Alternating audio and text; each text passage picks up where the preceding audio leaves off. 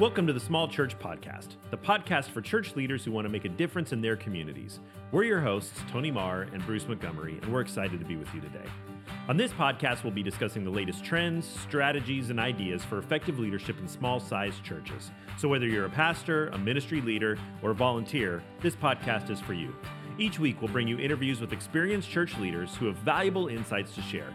We'll also explore topics like team building, community outreach, spiritual growth, and much more. So if you're looking for practical advice and inspiration to help you lead your church with excellence, you've come to the right place. The Small Church Podcast is brought to you by Higher Ministries. Higher Ministries is an organization that exists to help Christian leaders in the churches they serve through coaching and consulting, all for little or no cost. For more information on Higher Ministries or to find out more about the Small Church Podcast, please visit higherministries.com. Thanks for tuning into this week's edition of the Small Church Podcast.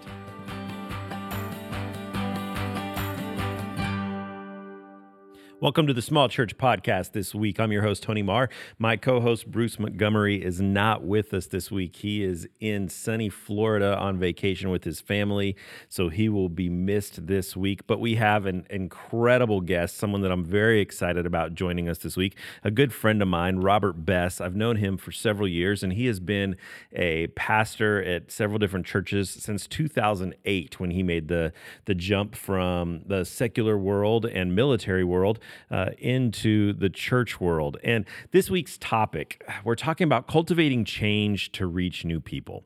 And as soon as we decided that we wanted to address this topic on our show, Robert's name was the first name that we thought of someone that we had to have on.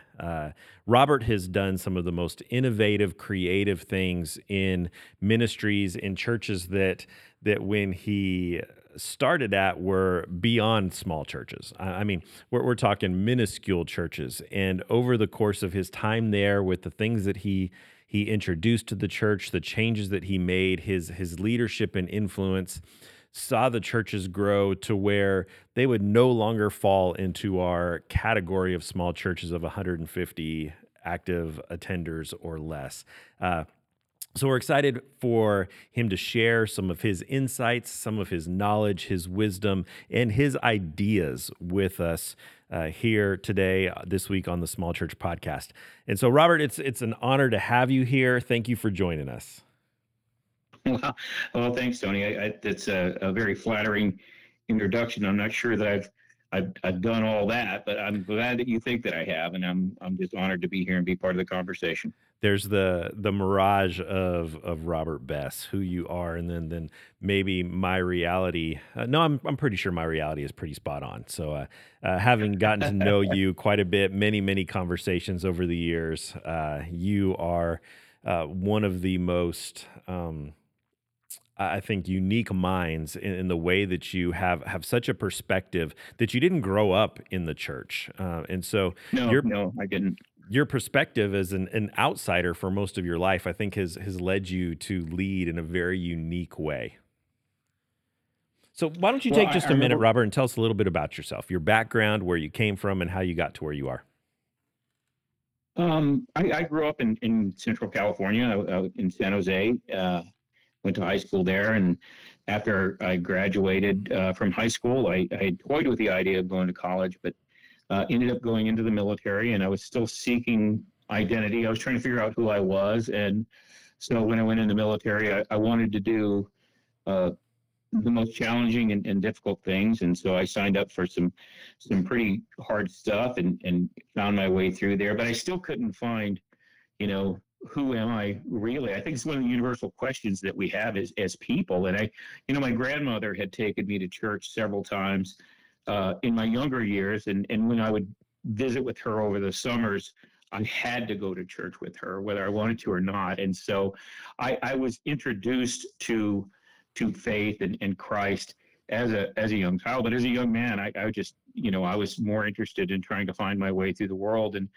And it wasn't until I became an adult, actually, and had several situations in my life that caused me to pause and wonder about life and about who I am. And so I thought, well, I'll go to church because that's where my grandmother said that real life could be found. And I was disappointed a lot. A lot of churches I went to, I found a lot of religion and a lot of people who were kind of judgmental. And so I thought, how sad. I went to church, but I didn't find God there.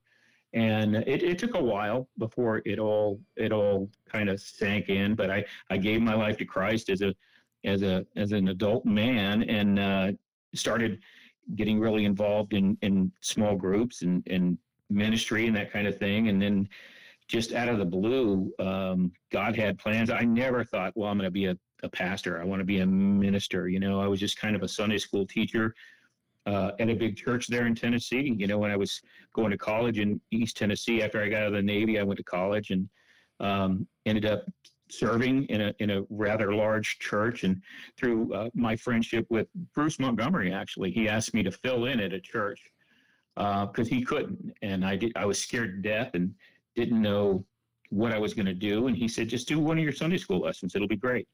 And that's how it all kind of started to fall in place, and God opened doors of opportunity, and I ended up becoming a minister in my 40s. So it was a real change, and um, been doing it ever since.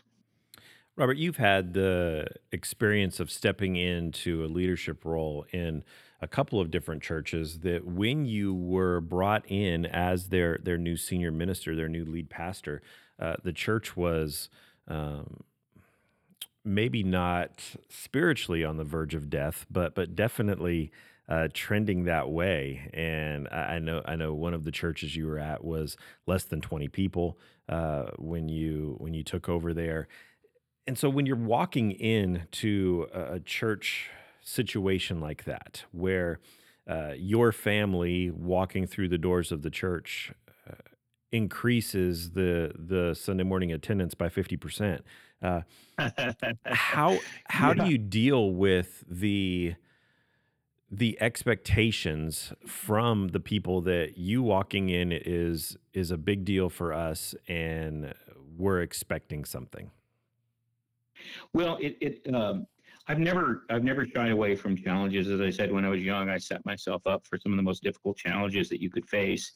And so I've always kind of strived on um, trying to turn things around, or help things become better. And so with a smaller church, it's easier to begin to, in some ways, it's easier to begin to bring some change to an organization. The thing about the first church, well, several churches, they're kind of the same. They have the same profile as you said. They were declining churches. They were churches that had been effective in the past, and they had a long history in the community, but they had dwindled down to a smaller number. And the thing that I find true is that every church says they want to grow. They all say that, and we want to grow. We want to reach people for Christ. But what they really mean by that, I've come to understand, is that they really want people to come and worship with them, that worship exactly the way they worship, in the style and in the presentation of the weekly services. And so as churches, these churches are desperate because they are dying, and they know they're dying, and so they want to bring in somebody that maybe can help bring some excitement or new ideas into something like that. And so I think one of the things that churches have to decide is, are we going to be a church for Christians, or are we going to be a church that's interested in growing the kingdom of God? You need to actually embrace both, because there is a responsibility for growing the saints in a church, but then you also have to be cognizant of the fact that the mission of the church was to go and make disciples. And so it's about really reaching others.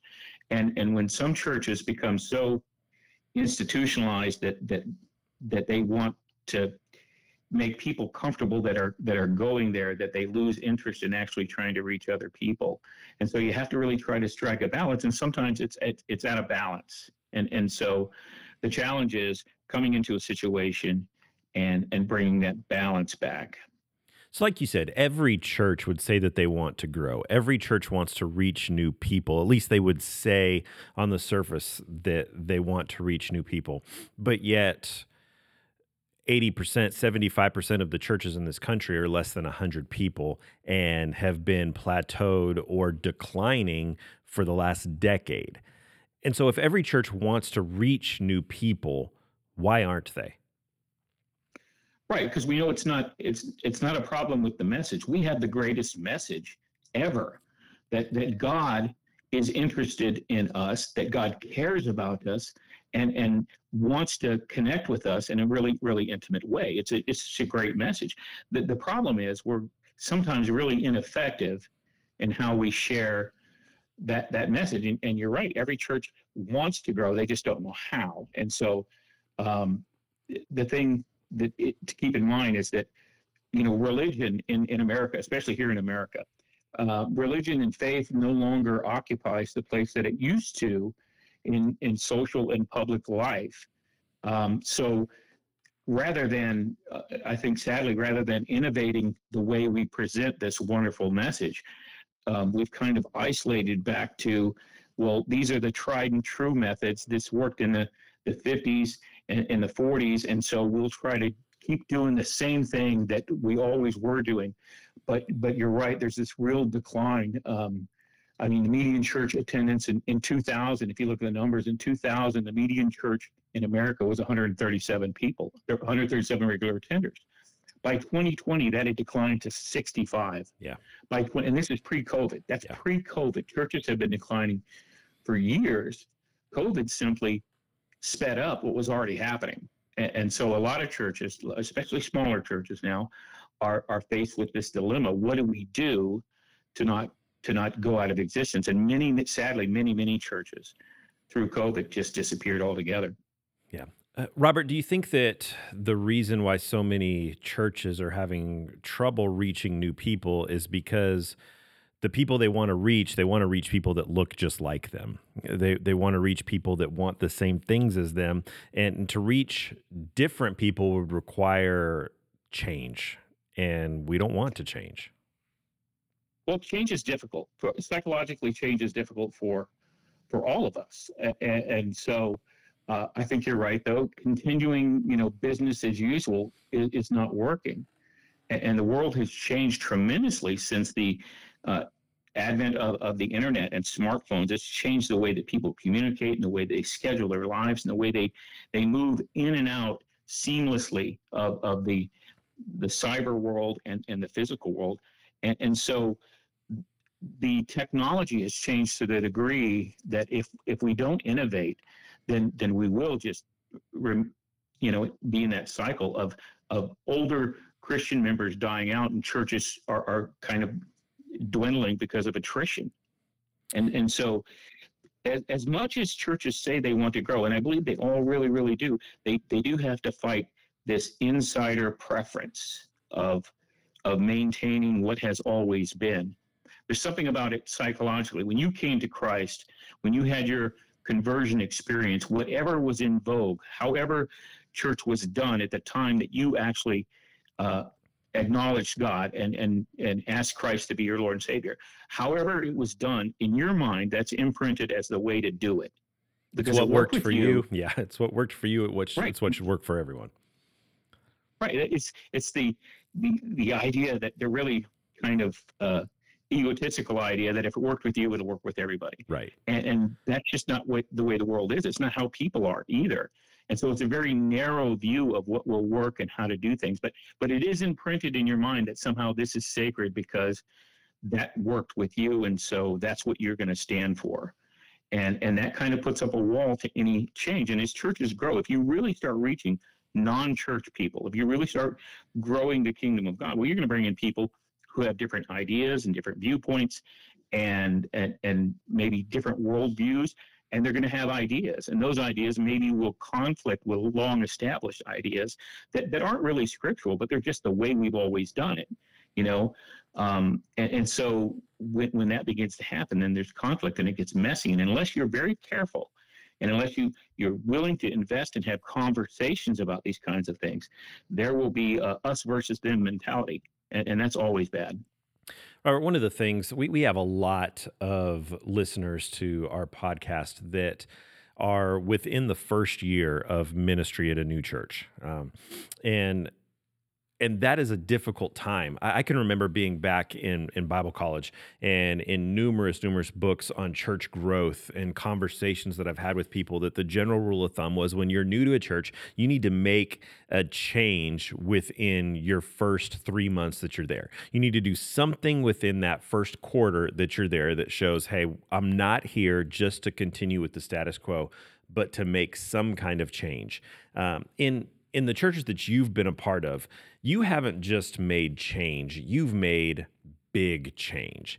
How soon do you think that needs to happen in order to let the leadership and the attenders of your church know we're not satisfied with where we're at? We're ready to go and do something different and reach new people.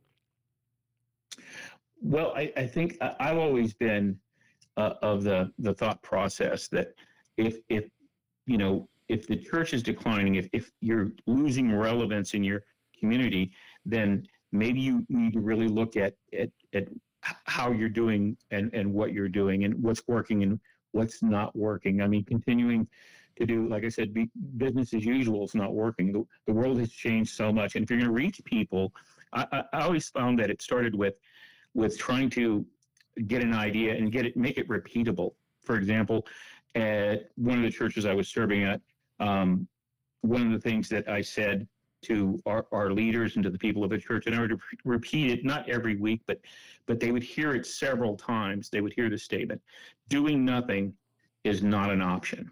And the church is declining. If our influence is declining, if we're not reaching people, then we're going to have to address it, because doing nothing is not an option. And I taught on it in several series. I would bring that line up until I started hearing people repeat it.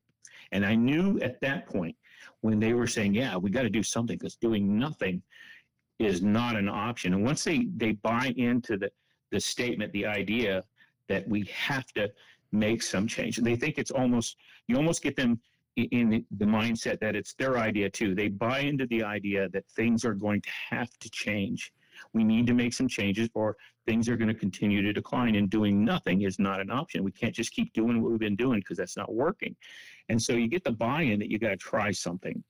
And then it's very important after that that you come up with a new approach or a new avenue of reaching people, and then you implement it, and pray to God that it's going to be successful in some ways, and then you celebrate the fact that you did have some wins because of that. And so once you establish that together you can come up with these ideas of doing things differently, and they can have an effect on people's lives in your church, but also in people outside of the church. I think once you kind of establish that idea that we're going to try things, we got to do something, because doing nothing is not an option. And once you get that buy-in of people repeating the ideas that back up your vision for the future, I think then you've taken a big step in that direction. So we know that we need to make a change. We've gotten everyone on board that change needs to happen. Everyone's excited for change. We know that change needs to happen or we're going to die. How do we know what to change? What change needs to be made? We know that something needs to be changed, but as we look at our dying church, what needs to change in order to reach new people? How do we identify those areas where we can actually be effective in influencing change? Well, first of all, you never get everybody.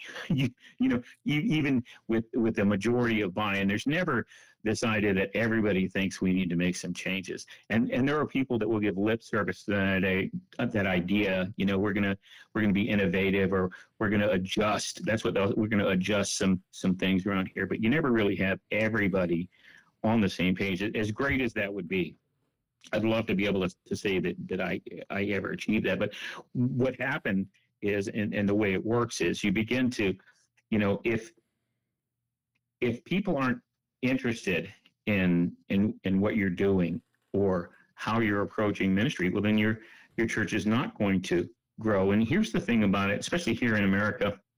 Not so much in California when I was a kid. I didn't even know where a church was in San Jose. I mean, there just weren't a whole lot of them. And then I moved to Tennessee, and there's a church on absolutely every corner.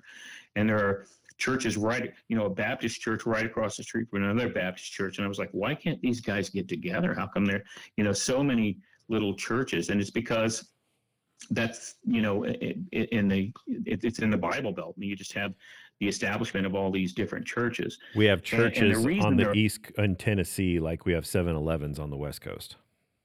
oh my gosh, yeah, absolutely, they're everywhere. And when I was ministering in Tennessee, people would come, they would drive 25, sometimes 30, 40 miles to come to our church. And I'm like, wow, I'm so honored that you're here because you passed 100 churches Yeah. getting here. That's amazing.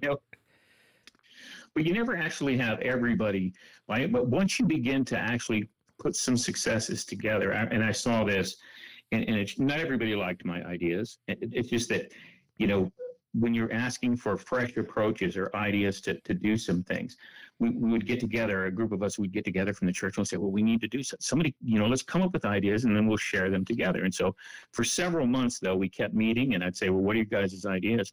And nobody had any. They're like, well, we don't know. And it's hard to think outside the box. I think one of the things, as you pointed out, is I didn't grow up a Christian, so it's not hard for me to think outside the box because I just think back what would have worked. When I was looking, when I was hungry for God, what would have been a good approach for me? And how would I have been drawn into something? And so I just kind of try to put that mindset on and think about how most people, especially in Tennessee, most people have been to church. They just don't go to church, meaning they've tried it and they've already rejected it as non-relevant in their lives. They've already decided, if I'm looking for God, I'm not going to go there. And so one of the things that I wanted to be able to do is create something where people would come in and they might see something totally different than what they expected. Because what they expected was, when I go to church, I'm going to go in there. Some people are going to be dressed up, and if I'm not dressed up, some people are going to look funny at me. They're going to pray. They're going to sing 3 songs. There's going to be some kind of a message or something. Then they'll do another song, and then we'll go home. And it's so predictable that is people's. When you invite people to church who haven't gone to church, or maybe they've gone to church but they're not part of a church, they already know what to expect. And so I think it's really important that in some ways we create the unexpected, so that immediately in their minds are like, oh, this is different than what I thought. Maybe I should pay attention to this. And some of the walls of apprehension begin to come down, because you're not as predictable as everything they've seen in the past. Because if the methods that we were using was working, churches wouldn't be declining. And something is wrong in the way that we're presenting this wonderful gospel message, because people are finding it to be not relevant to their lives, or not important to their lives, or they can't see themselves in that type of situation where they're going to be able to connect with God in a meaningful way. And so it's not that they're losing their desire to be spiritual, because we are created as spiritual beings. We will worship something. We are made to worship. And so I think the whole idea, though, is to begin to move in a direction that is more unexpected. And it doesn't mean that it's totally and completely different, but it is unexpected, and that when people see it, when they encounter it, they realize this is something different, at least. So if you're a church leader who has decided that we need to make change needs to happen, we want to reach new people, we want to do something different, the logical first step that I think most people go to, especially in a small church, a rural church, or more traditional church, is we need to change our worship style. The difficulty with that is that a lot of churches, when you walked into your church that had 16 people on your first Sunday, and you said, okay, we need to change our worship style, but you look around and you don't have any talent. You don't have any, you don't even have people.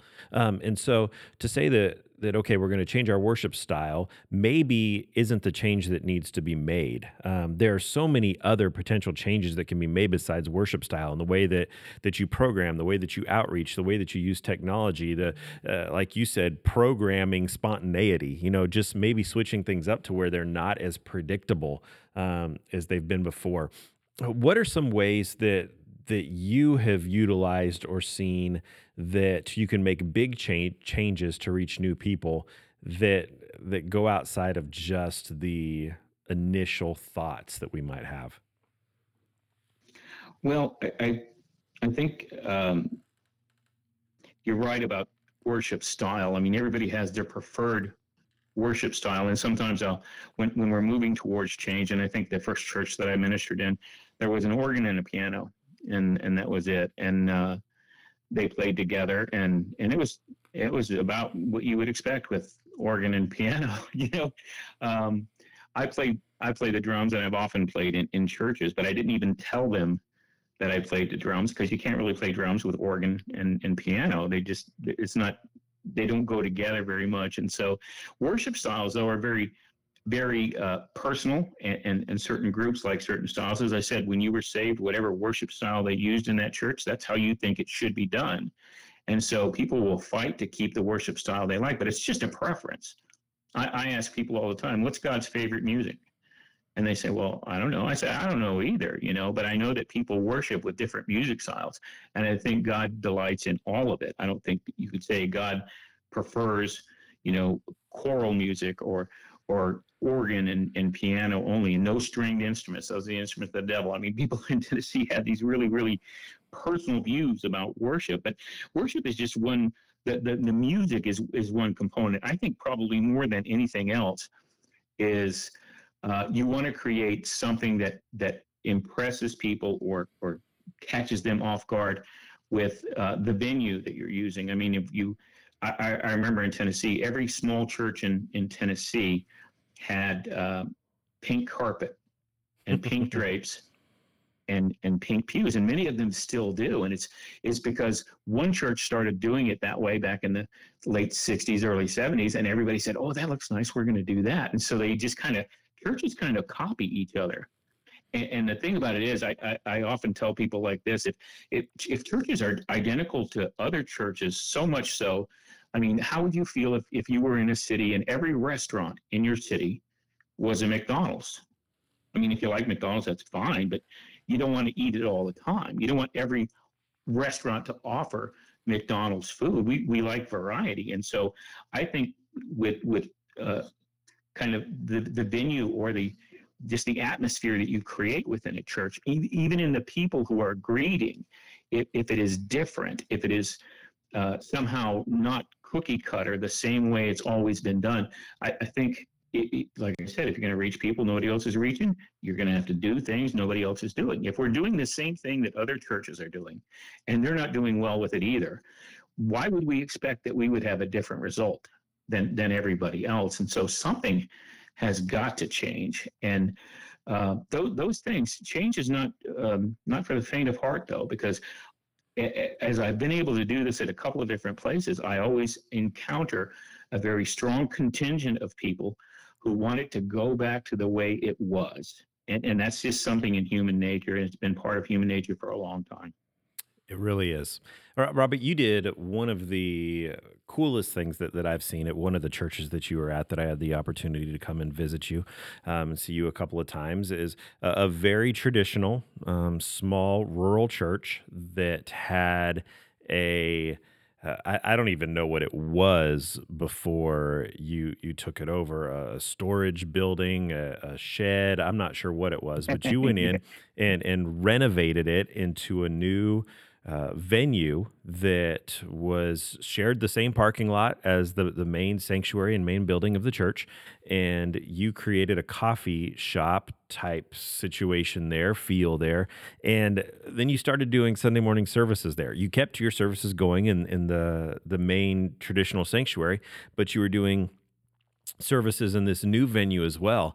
And the the impact that had on the church and on the community could not be overstated. Tell us a little bit about your thought process in looking at this shed and how you had the vision for what could be there, and just the process of making that happen and seeing that come to fruition and the impact that had. Well, it was actually a building. They called it their fellowship hall, and it was just a square or a rectangular building with a couple of bathrooms and a kitchen and concrete floors and white walls and fluorescent lights. And it wasn't a very inviting space, but they would use it a couple of times a year when they would have potluck dinners and that kind of thing. And as our church went, like you said, when I first got there, it was like 17 or 18 people. And as time went by, we began to change the culture of that church to be more outwardly focused. Along with what we were doing for people inside the church, we wanted to reach other people. And so it was through a lot of teaching. And like I said, this idea of, you know, doing nothing is not an option, that we began to try to change some of the things we were doing. And the church began to grow. And when we got up to about 100 people, we couldn't fit in our building anymore, and we weren't in a position to financially to build or expand our building. But we had this building in the parking lot, like you said. It was, you know, a couple hundred feet from the main building, but it was mainly not used. And so I began to think, what can we do to continue uh, to grow the church? And one of the discussions we had is we can go to multiple services. And churches have done that for years. The thing about it is, a lot of people who have experienced that, they don't like that, because then it truly creates two different churches in a way, because they're worshiping in the same location but at different times. And so I think God just kind of impressed upon me that, what if we began to use both buildings? And so with this building available, because nobody was really using it, I began to come up with this vision of creating a space that is a totally different venue. Like when you walk into a church, when you walked into this particular church, it looked like a church on the outside and it looked like a church on the inside. And I thought, what if we create a space that's more relational? And so I was actually having a conversation with a friend of mine. We were in a coffee shop, and I thought, someplace like this where people are comfortable sitting around tables and having conversations, wouldn't it be great if I could do that? And so I began to cultivate this idea. And when we got together at one of our meetings of what are we going to do, because the church has outgrown its space. I mean, we had standing room only sometimes, and that won't last. I said, look, the church is full on Sundays, but that won't last, because people don't like being crowded in like that. Um, so then I said, well, why can't we use this space? And they said, what do you mean? I said, well, let's use this space, and we can. I I just kind of came up with this idea of preaching twice, and so we would create a space in the fellowship hall building, and I would preach there, and then I would come across and preach at the church too. The same message, um, delivered exactly the same way, but just in two different spaces. And so we created a very comfortable coffee shop environment with a lot of tables that people could sit around, and good coffee and refreshments. And it was a very intimate space. And I found that I actually really enjoyed teaching in that environment, having conversations. It felt very conversational and relatable. And so as we opened, I was scared to death, because I thought, what if nobody shows up? You know, first Sunday, nobody shows up. But people did show up, and in fact, they kept showing up. And then pretty soon we were doing a simultaneous service. So I would preach in the cafe. We called it the Connection Cafe. I would preach in the cafe while they were doing worship in the main church.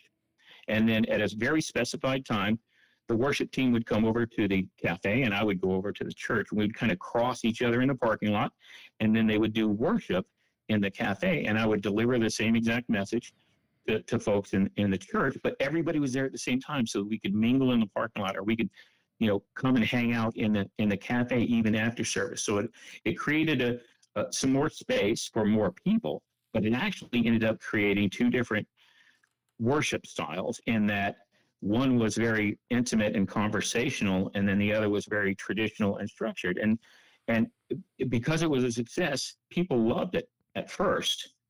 Um, Even people who didn't like the idea of it in the beginning were now saying, yeah, look at what we've done here. And we're really reaching a lot of people, because people who were uncomfortable going into a church building were comfortable coming into a cafe, because they always do that. And so I found that we could reach outsiders, non-Christian, non-church people were very comfortable coming and having a conversation about God in this space.